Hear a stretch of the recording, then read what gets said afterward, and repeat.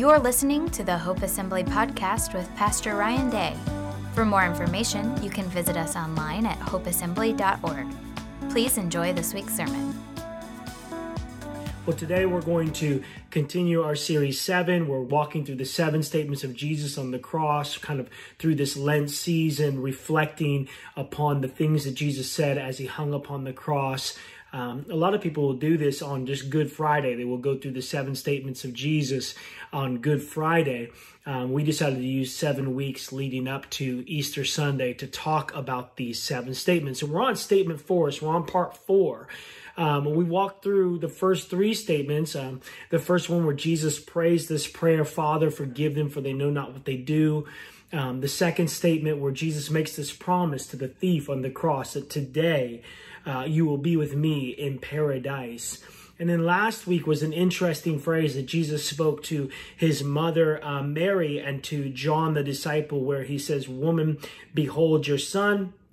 And to John, he says, "Behold your mother." And we talked about how God was creating, and Jesus was creating this new family that transcends this sort of natural born family into this spiritual family in the kingdom of God.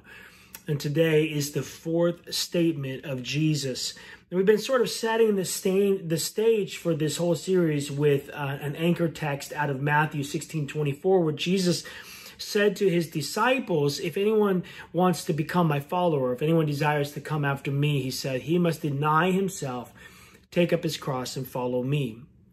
And so whether the disciples really, I don't think that they fully understood what he meant when he said that to them.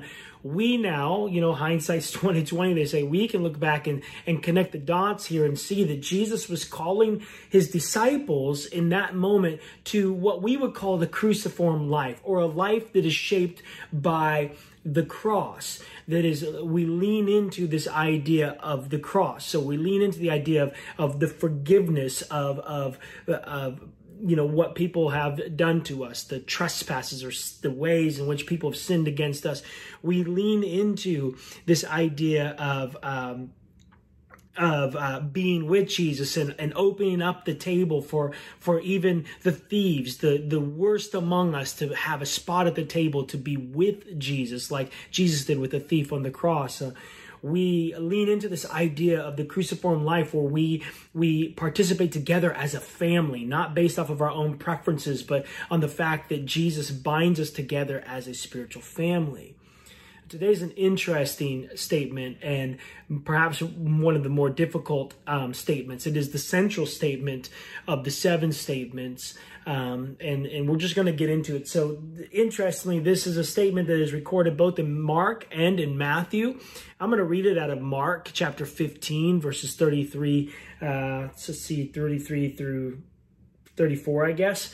But you can also read it in Matthew 27, 45 through 54.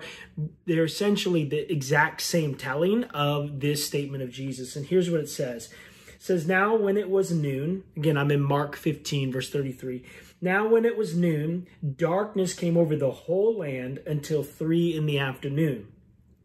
Around 3 o'clock, Jesus cried out with a loud voice, Eloi, Eloi, lama sabachthani, Eloi, Eloi, lama sabachthani, which means, my God, why have you forsaken me?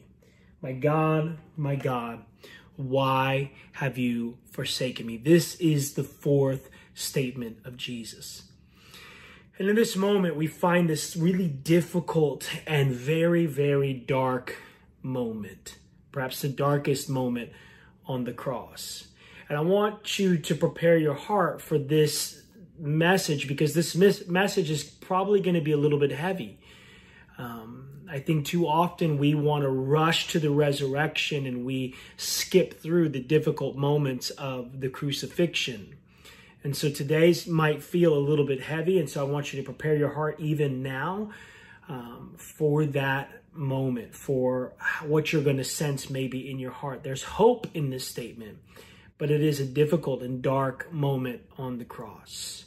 Matter of fact, before we go any farther, let's just pray for that. Lord, we pray you would soften our hearts to hear the hope in this phrase, and the statement that you made from the cross. Holy Spirit, that you would come and minister to each and every one of us as we talk about this statement, as we talk about your word. May it shape us. May we be changed by it. May it challenge us. And if we struggle to understand it, if we struggle to even believe it, we pray that you would come alongside us and walk with us anyways, help us anyways, teach us in spite of us. In Jesus' name, amen. Now here in this moment, this difficult and dark moment of the cross, Jesus now turns his attention to his own present pain and agony. Whereas we had in the beginning where Jesus is praying for his enemies, those who are crucifying, where Jesus is concerned for the thief who is crying out to be remembered, where Jesus is concerned with making a declaration to John and to Mary, his mother, and the women who had been gathered alongside them about the new family of God. Now all of a sudden, Jesus seems to be keenly aware of his own pain and agony, and this fourth statement hones in on how Jesus is feeling in this moment. And he makes this statement, whether this is intentional or unintentional, I would say probably it's intentional, but it is a quote of Psalm 22, verse 1. That David, the psalmist, had written this beautiful poetry in Psalm 22, verse 1, in a difficult time of his own. And I would encourage you to go read the entire chapter of Psalm 22. You'll see how David, unknowingly probably, is writing this beautiful psalm, and it is a prophetic declaration of Jesus.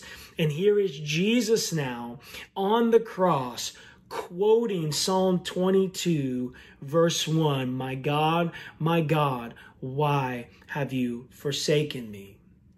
And this statement that Jesus makes here is fairly difficult to understand. Matter of fact, Martin Luther, after spending hours and hours sitting with just this statement in study and meditation, it's been recorded that he sat and he thought and he sat and he thought, and without food and just sort of meditating, what does this statement mean? And all of a sudden he arose and he said this: God forsaken of God? Who can understand that? It's just to say that this is a complex statement of Jesus. There's lots of information, lots of sermons, lots of exegesis, if you will, on this text. And so we're going to focus on one part of it this morning. But there's lots that can be said about this idea of my God, why have you forsaken me? It is a difficult and complex text. And interestingly, this is the only statement of Jesus that's recorded by two different authors. So all of the other statements we find within the gospel accounts, but rarely are they, or they're not really repeating each other. Luke may say a few things or record a few things about what Jesus said. John records a few things about what Jesus said. But here we have Matthew and Mark recording the exact same statement of Jesus. And this is the only time that it happens. And this statement, both of them make it clear to us that this statement is made from the depths of darkness, that from about noon, darkness has settled in over the cross, over Calvary. There is a darkness and a heaviness that is settled in. You can imagine, if you were there, the sense that you're feeling as these three are hanging on these crosses, and all of a sudden at the noon hour, darkness settles in over the land. And then it's about the 9th hour, which is the 3 p.m. So for about 3 hours, there's been this heavy darkness all over the land. And at about 9 p.m., after the darkness has settled over, Jesus makes this declaration. And the scripture says that he cries aloud, or Matthew says that he shouts out loud this statement, my God, why have you forsaken me? Or Eloi, Eloi, lama sabachthani. And what's happening is there's a darkness that's settled over this land, not just physically, although it has happened physically, but also spiritually. And Fleming Rutledge says about this moment, she says, believe it or not, this saying from the cross is the saying to have if you're having only one.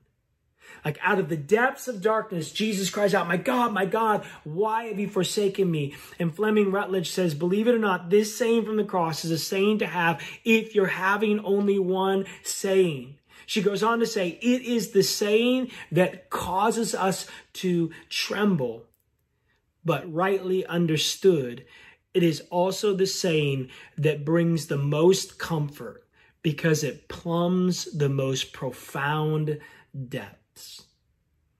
We want to talk a little bit about that today. First of all, Jesus cries out, my God, or in his original language, Eloi, Eloi.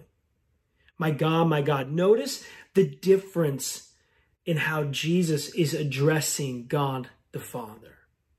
Throughout the gospel accounts, Jesus almost exclusively addresses God as Father. But here in this moment, in great agony and pain, Jesus, his tone has changed. He shouts out, he cries aloud, my God, my God. I mean, even since the first statement on the cross, Father, forgive them. Father, forgive them for they know not what they do. Or through the Garden of Gethsemane moments, right? When Jesus is in the Garden of Gethsemane, knowing that he's about ready to be given up, about ready to be betrayed by Judas, he prays to the Father, Father, if it's possible, let this cup pass before me.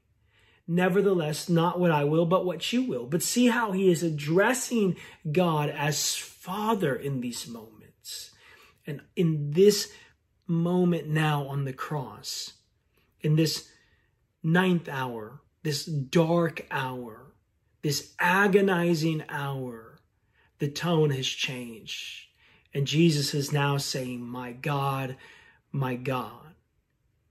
Perhaps this is the moment that Jesus was greatly stressed over in the Garden of Gethsemane. Remember in the Garden of Gethsemane when he is praying, the scripture says that his sweat became like great drops of blood because of the pressure and the stress of what he was preparing to face. Perhaps this was that moment, this moment on the cross, in the darkest hour of the cross, where Jesus is in the greatest amount of pain and agony as he himself is becoming sin. The Bible says, he who knew no sin, Paul said it like this, he who knew no sin became sin for us.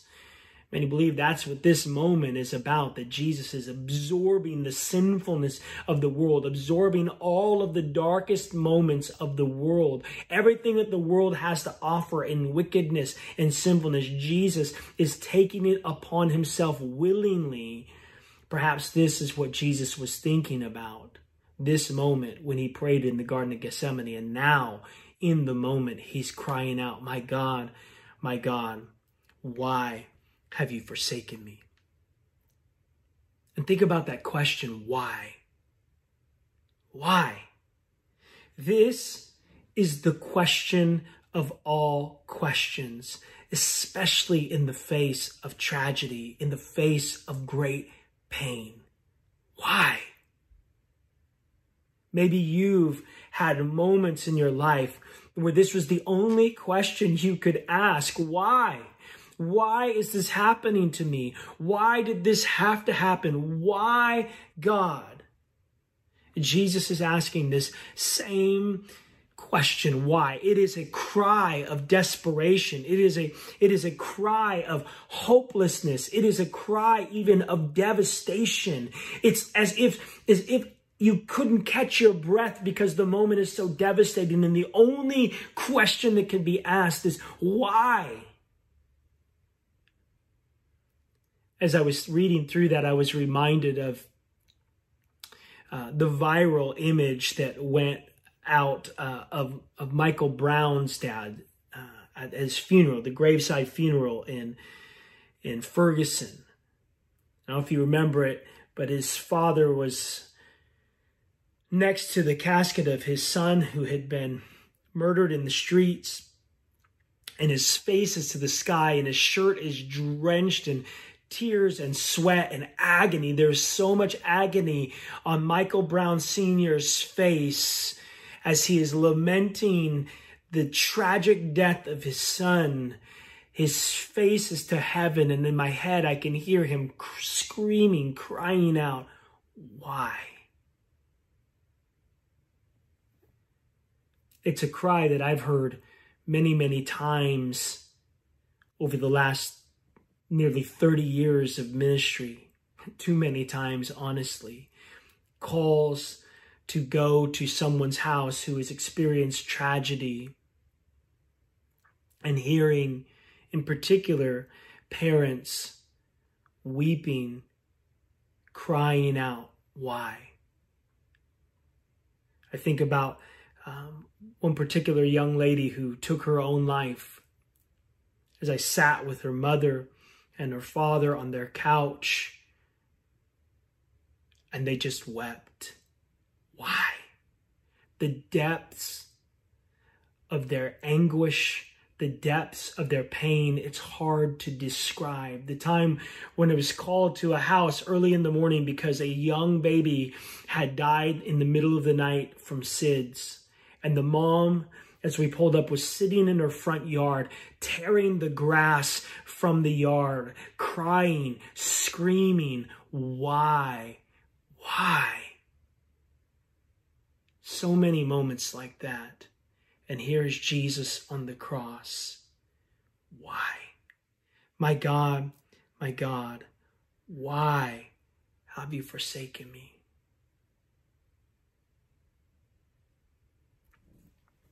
This word forsaken, it's a very, very strong word. Very strong word. And really the totality of its meaning is the sort of idea of abandoning someone in a state of defeat or helplessness in the midst of hostile circumstances. Let me say that again. The totality of its meaning is that of abandoning someone in a state of defeat or helplessness in the midst of hostile circumstances. And I want to share an example from Scripture about this idea of being forsaken.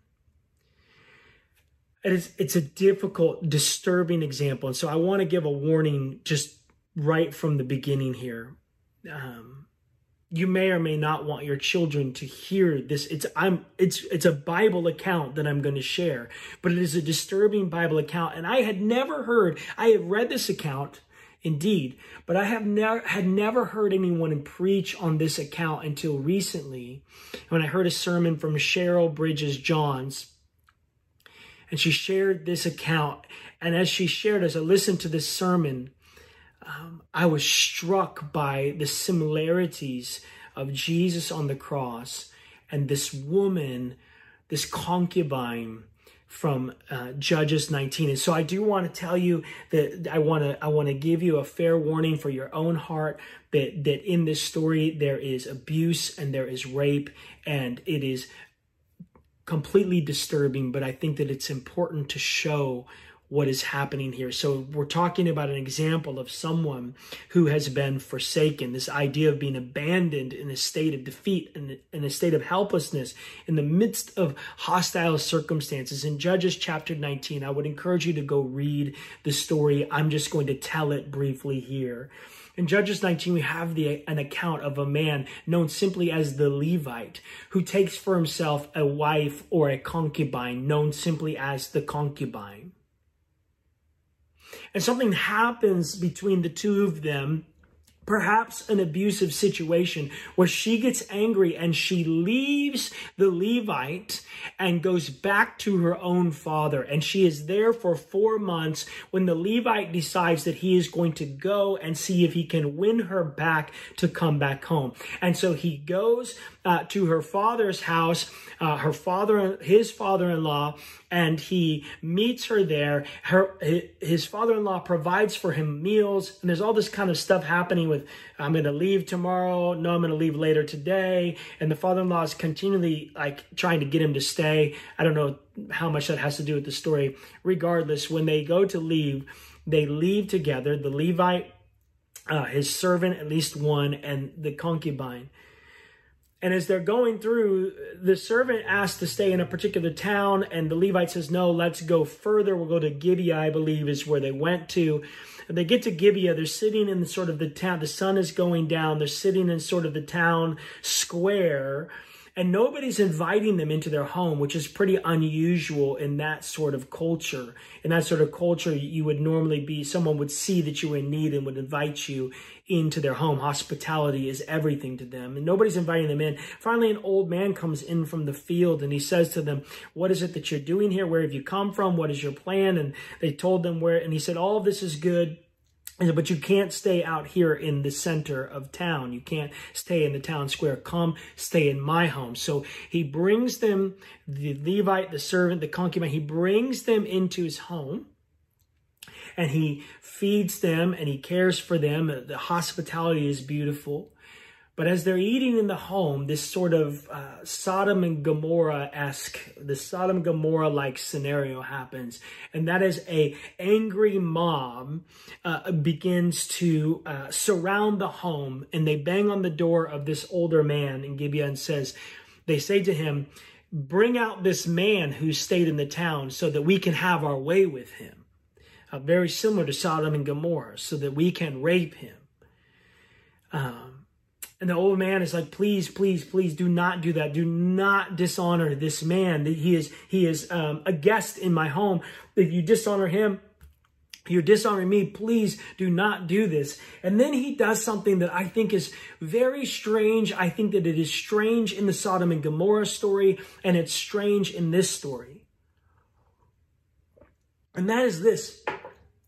The man offers to them, instead of the man who is the Levite man, he offers to them, instead of the Levite man, his own virgin daughter and the Levite's concubine. He says, take these two and abuse them. Have your way with them. This is disgusting. This man is forsaking his own virgin daughter and the concubine of this Levite man. And the men are refusing. The angry mob is refusing this. And then finally the Levite, the implication, it seems that he sort of pushes his concubine out the door into the angry mob. And the scripture tells us that for all night that they abuse her and they rape her, until the rising of the sun, and at the dawn, they let her go. And she crawls her way back to the doorstep of this home, laying with her hands on the doorstep. And the Levite man opens the door that morning to leave, and he sees her. And he pokes at her, come on, it's time to go. But she's dead. She's dead. The Levite man forsook her. He pushed her out the door.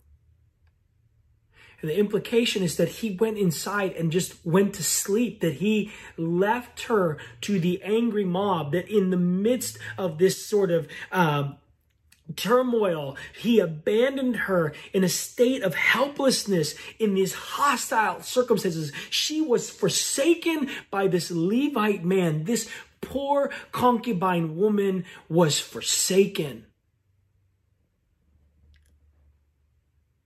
And she dies because he had forsaken her. This extremely disturbing story, this powerful Levite man offers and forsakes his vulnerable concubine wife as a sacrifice to the angry mobs. And when I heard that sermon, my heart, my mind brought me back to Jesus on the cross, saying, my God, why have you forsaken me? And this idea that Jesus aligns with her. That Jesus aligns with her. That Jesus is not counted with the powerful, like the Levite who closed the door and more than likely went inside and went to sleep. Jesus is not counted with that man. Jesus is counted. Jesus aligns himself with the forsaken. He aligns himself with this concubine woman who was forsaken by her own husband. Jesus is not counted with the powerful. No, Jesus lays down his own life to become the forsaken one. That he so aligns with the forsaken ones that he was willing to himself become, to lay down his own life to become the forsaken one. Remember, Jesus said, no one takes my life from me. I lay my life down and I will pick it back up again. Meaning that he was willing to become forsaken, that he was willing to embrace this moment, this dark hour on the cross where he cried out, my God, why have you forsaken me? Jesus aligns with her. And perhaps this statement, Eloi, Eloi, lama sabachthani, this, my God, why have you forsaken me, is Jesus crying out for all the forsaken ones.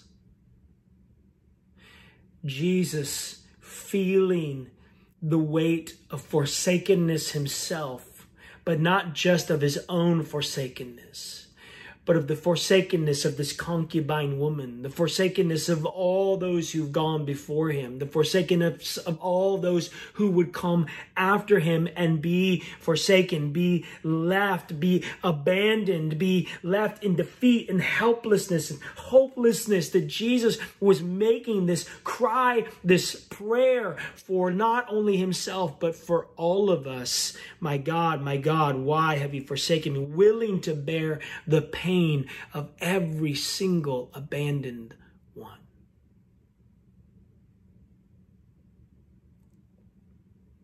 Perhaps in this moment, in this statement, this is God's willingness to suffer for us and with us. In this moment is God's willingness to remember us in our darkest hours. That in this moment, it's God's way of telling us that he will be near to the brokenhearted. My God,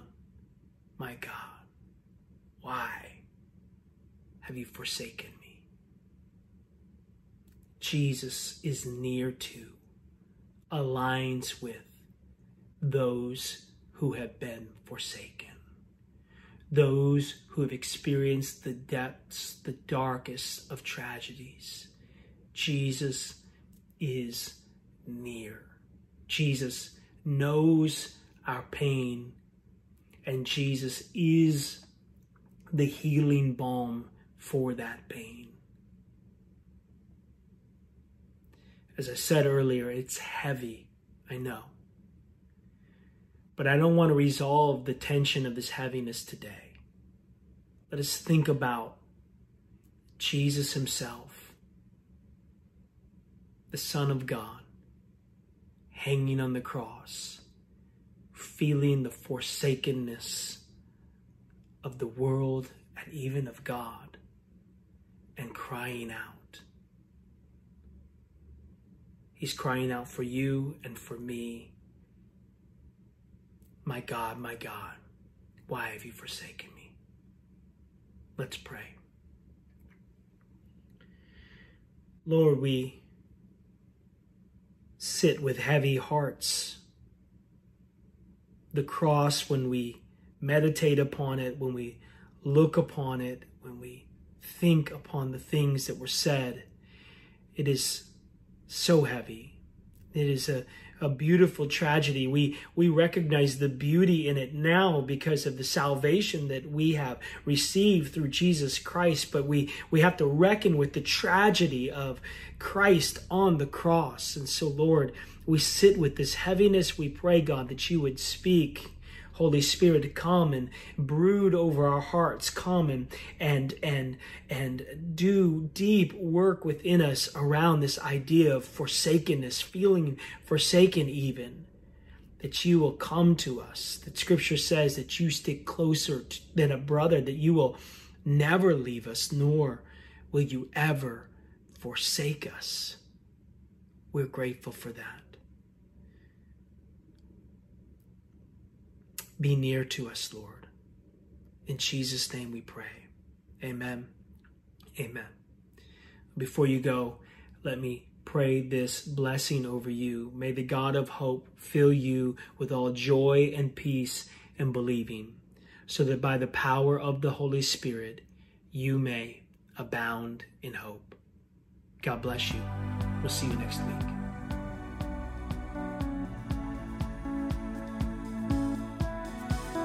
Thank you for listening.